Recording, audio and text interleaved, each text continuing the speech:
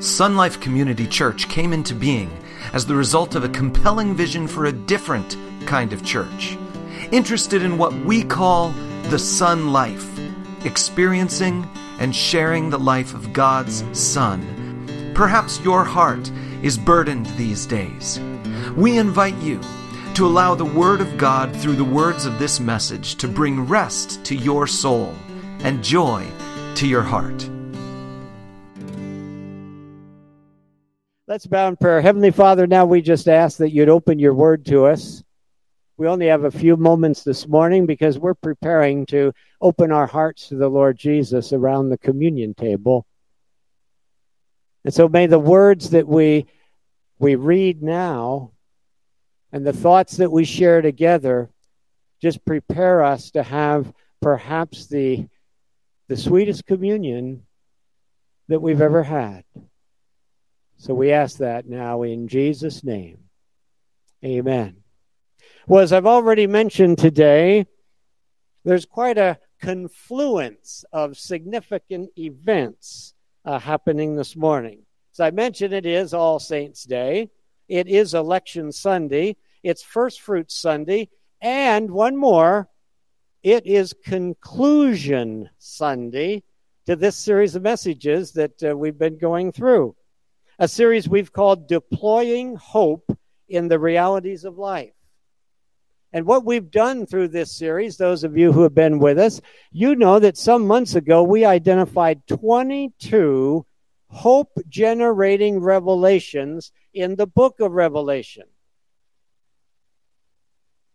22 visions, insights, experiences that John, the apostle, had that as he recorded them and we read them and we discuss them, we discovered that every single one of them can generate hope in our hearts, real hope that is like an anchor to our soul.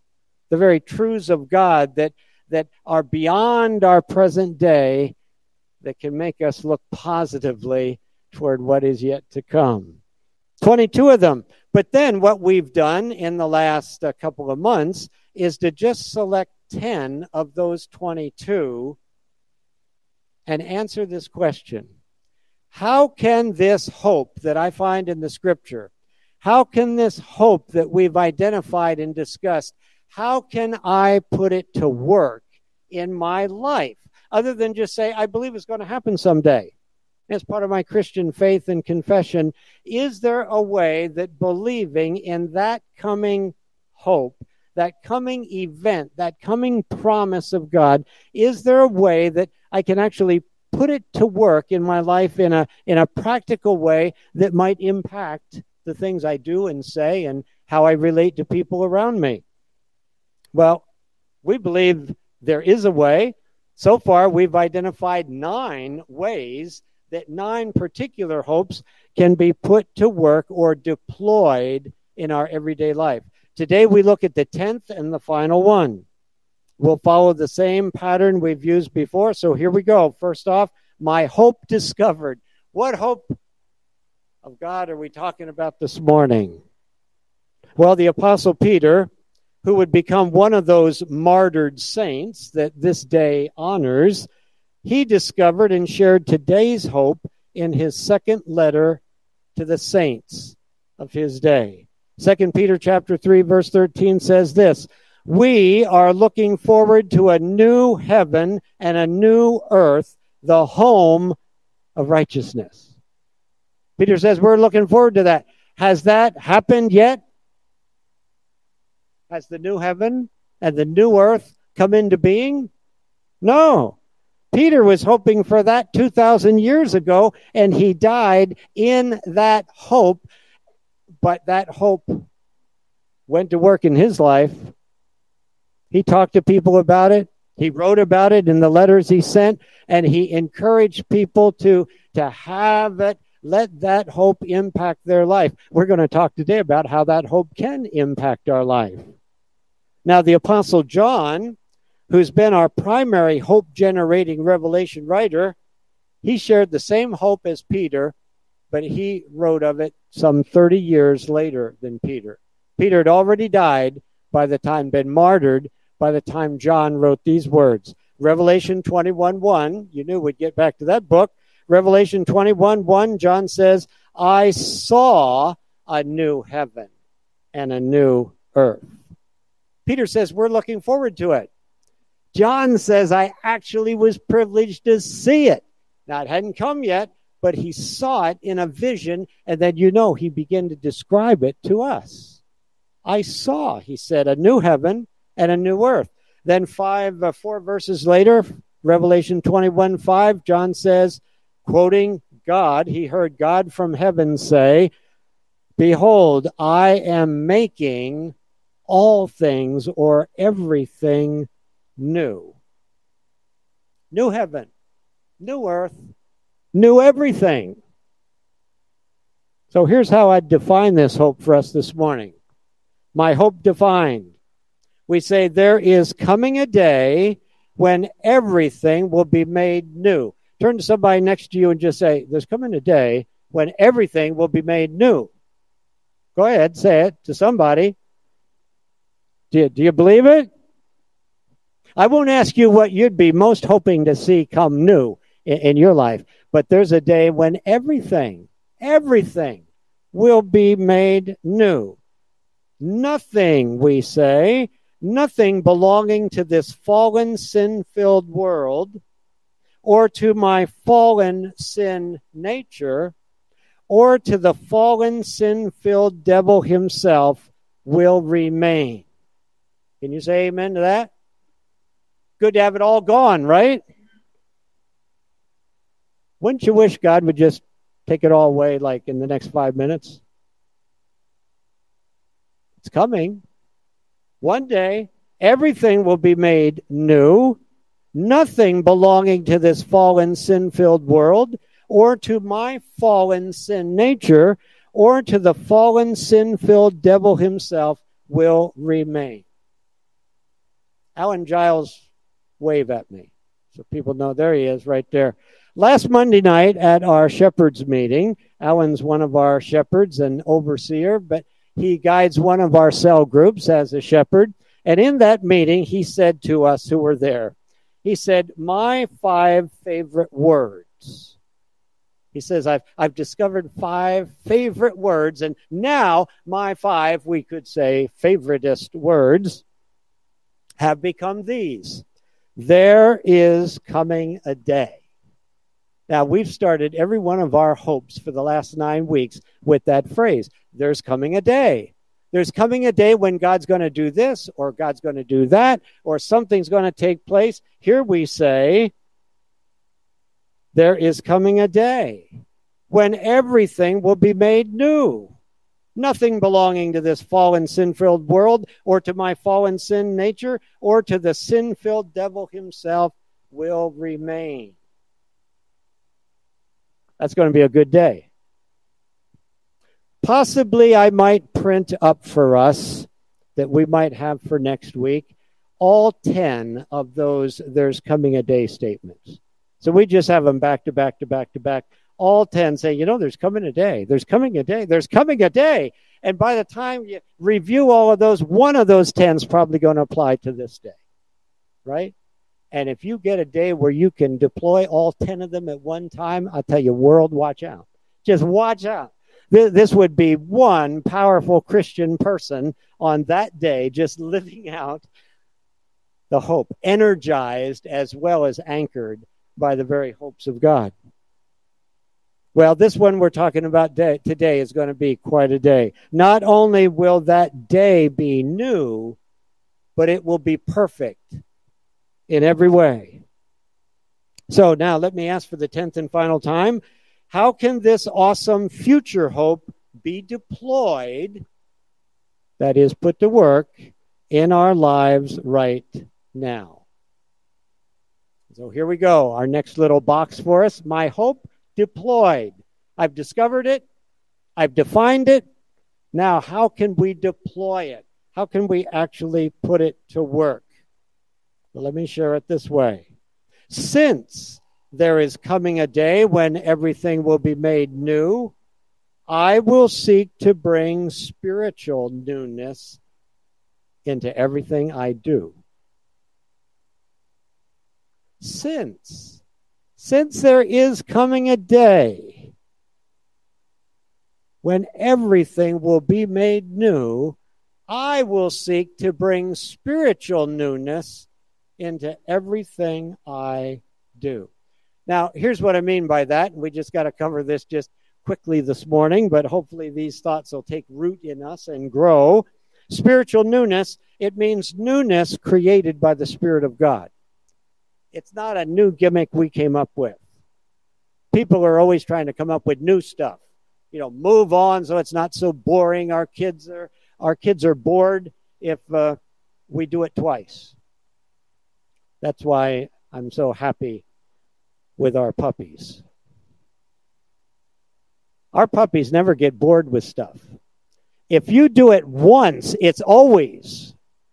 You give them a treat at 7:32 in the morning on one day. Tomorrow at 7:32, they are standing there looking. And it's all brand new to them again. Nobody says, hey, didn't you get one of those yesterday? Wasn't that enough? You hope she has something different today? No, they're there. It's 7:32. We always get a treat at 7:32. As human beings, we get discontent so quickly. We get bored so rapidly. Our minds it's got to be new all the time, different all the time. And we come up with dumb stuff and anything will work. I'm not talking about that kind of newness that the more creative of us is always coming up with, and the rest of us are always in admiration or amazement of. I'm talking spiritual newness. Newness created by the Spirit of God that just kind of overwhelms us. We don't have to think about it. We don't have to plan for it. It's just there. The Spirit of God is creating newness in those who belong to Christ. Here's one example. 2 Corinthians 5:17, the Apostle Paul wrote, if any man be in Christ, he's a new creation. All you got to do is be in Christ for that to happen. You don't have to wake up in the morning and say, I'm going to be new, I'm going to be new, I'm going to be new today. If you're in Christ, you are new. You are a new creation walking around in this old one. The old, Paul says, has gone, and the new has come.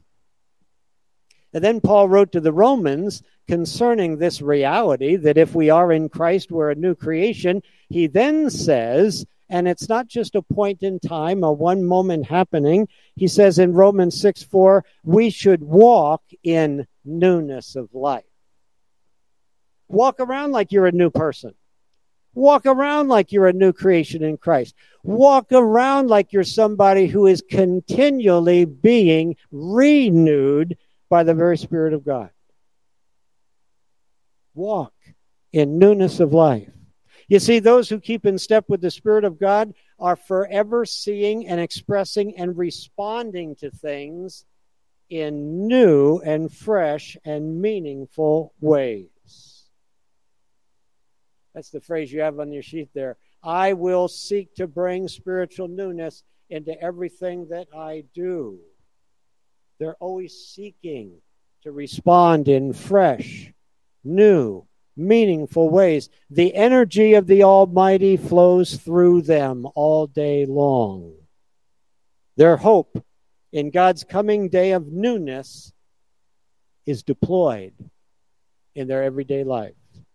Now, this morning, let me just share two arenas, two areas where this kind of hope can be deployed. And these are two general statements, and we'll just give them to you quickly. Number one, personalize it. I will seek to bring spiritual newness. That is the newness the Holy Spirit creates in me. I will seek to bring that spiritual newness into all my personal interactions with people. I will seek to bring that spiritual newness into all my personal interactions with people. That is family, community, career, church. All these areas I should be communicating that my God is the God of freshness and newness and delight. Let me just say, all people should find us to be a breath of fresh air whenever we show up. Nothing stale, tired, weary, despondent, or worn out. Think of this. Let every interaction with people be like it's your first one with them. Approach them with the joy of discovery and with a sense of privilege. Take no one that you know for granted. Allow Pneuma himself to control your mind and your heart each time you encounter them. Here's a little trick to try. I was thinking about this morning. Anytime you meet anybody you know, even if it's your husband or your wife, your kids, your church friends, the ones you go to work with, walk up to them and say, "Hi, Linda. I am so delighted to meet you." Now, if I did that at home to Linda, I know there'd be another sign. Another sign that poor Mark is just starting to slip, and she adds another little line in the little book that she's keeping, because I know she is. But if you do that, the person can say, "What do you mean, excited, delighted to meet me? We've known each other for years." But here's the truth. You have never, ever met them as they are in this moment. The moment we meet each other is a moment where, in a sense, each one of us is entirely new to the other. And if we had the attitude that we're meeting these people for the very first time, and we're excited about getting to know them and interact with them as though it were the first time, we would be looking for the thing that is new, the thing that is unique, the thing that makes this moment in their life different, and how this moment in their life makes them different from any other time you've met them and any other time you'll be with them ever again. And so you come in with a certain thrill, like, "Wow, I've been waiting to meet you my whole life." Because there's an element here that can put delight in you when you see them that way. So, delight them every time with your genuine desire to just interact with them. So, I will seek to bring spiritual newness into all my personal interactions with people. Secondly, I will seek to bring spiritual newness into all my personal perspectives on life. Theological, societal, financial, political perspectives. In every one of these realms, to be able to say, my God is the God of freshness and newness and delight. Expect new insights to come your way. Expect enlightenment and discernment. Remember, in any one of these areas, you don't already know everything. Now, let me say something that might sound a little weird, but I want you to think about it. Be willing to relax in your ignorance. Just say, I don't know everything about this. Golly, we're right in the midst of a big election cycle. Tuesday, we're going to cast our single ballot. Mine's already in the mail. I'm hoping it was cast and picked up and will be counted. But the thing is, we don't know. We hardly know anything, to tell you the truth. And we can get frantic about our ignorance. You can spend 24 hours a day reading up on it. You can listen to everything that goes over the air about it. You can just fret yourself over it. One of the wonderful things for a Christian is at times if we can just learn to relax in our ignorance. I don't know everything about this. Boy, am I glad I know the one who does know everything about this. My God is not ignorant. He's aware of everything. I will act upon what I do know prayerfully, thoughtfully, to the best of my knowledge, but I will not ever presume to think that I know all that I need to know about some other person, about some other situation, and it's okay. It's okay. My perspective can be that in this area, I'm content to know what I can know, be responsible to learn as much as I can, but then rest in what I don't know and trust God. And that can be a new thought. If you're one of those people that gets so uptight in politics and you've got 5 opinions of every single thing, and you walk into a friend of yours and they find you for the first time at peace, that's a new idea to them. That's a new experience to them. They've probably been walking on eggshells around you. Here she or he comes again, and man, I can't wait till this whole election thing is over, because every time I get near them, it's like 4 more new insights. And all of a sudden you walk in and you're relaxed and you're okay. And they say, well, that's new. And you say, you know what? My pastor on Sunday shared a notion that I'm taking to heart. What you see now is a relaxed person. I am learning to rest in my ignorance and just let God be in charge. Say, wow. Well, that sounds pretty good. I guess I don't have to run away from you. And we'll just wait and see. We'll pray together, but not with sweat running down our faces. We'll observe. Our perspective can be new rather than the same old thing that so many people get caught up in. See, be a new version of the human being you once were. That's what the Spirit does all the time. He's making us into new versions of what we once were. And accept that. And learn to trust Him.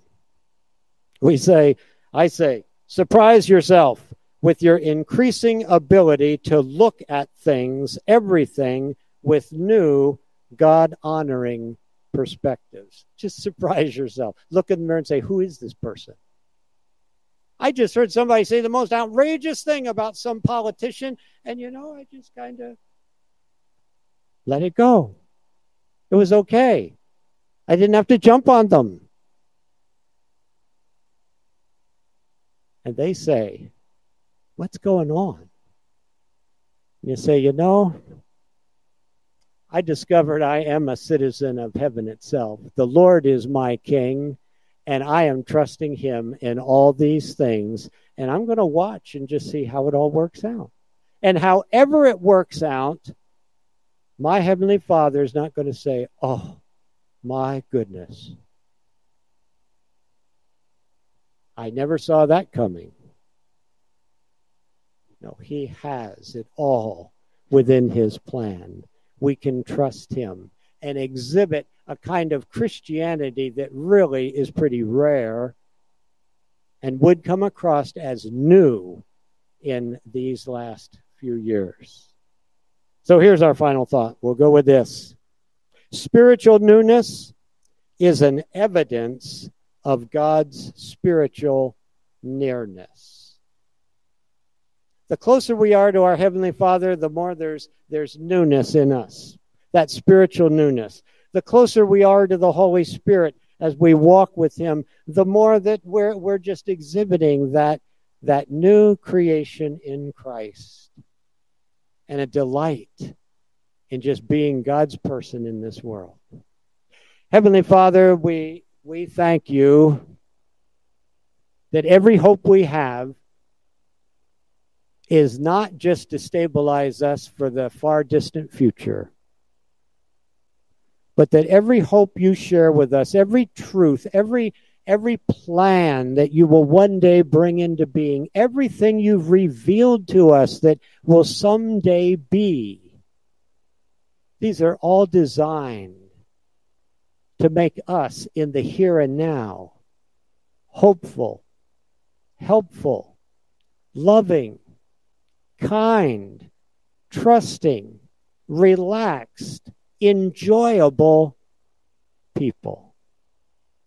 Father, may that be true. May that be true of every one of us in this room today. Everyone hearing my voice, every believer who knows Jesus Christ as Savior, may your church, Christ Church, be filled with spiritual newness today and every day until we're no longer defined by political position, but we're defined by the person of Jesus Christ. This we ask now in his name and for the glory of his church. We hope this message has inspired you to live the Son life together with us. If you are near Apple Valley, California this weekend, we invite you to join us in person Sunday morning or through our live broadcast. All the details are on our website at sunlifecommunitychurch.com.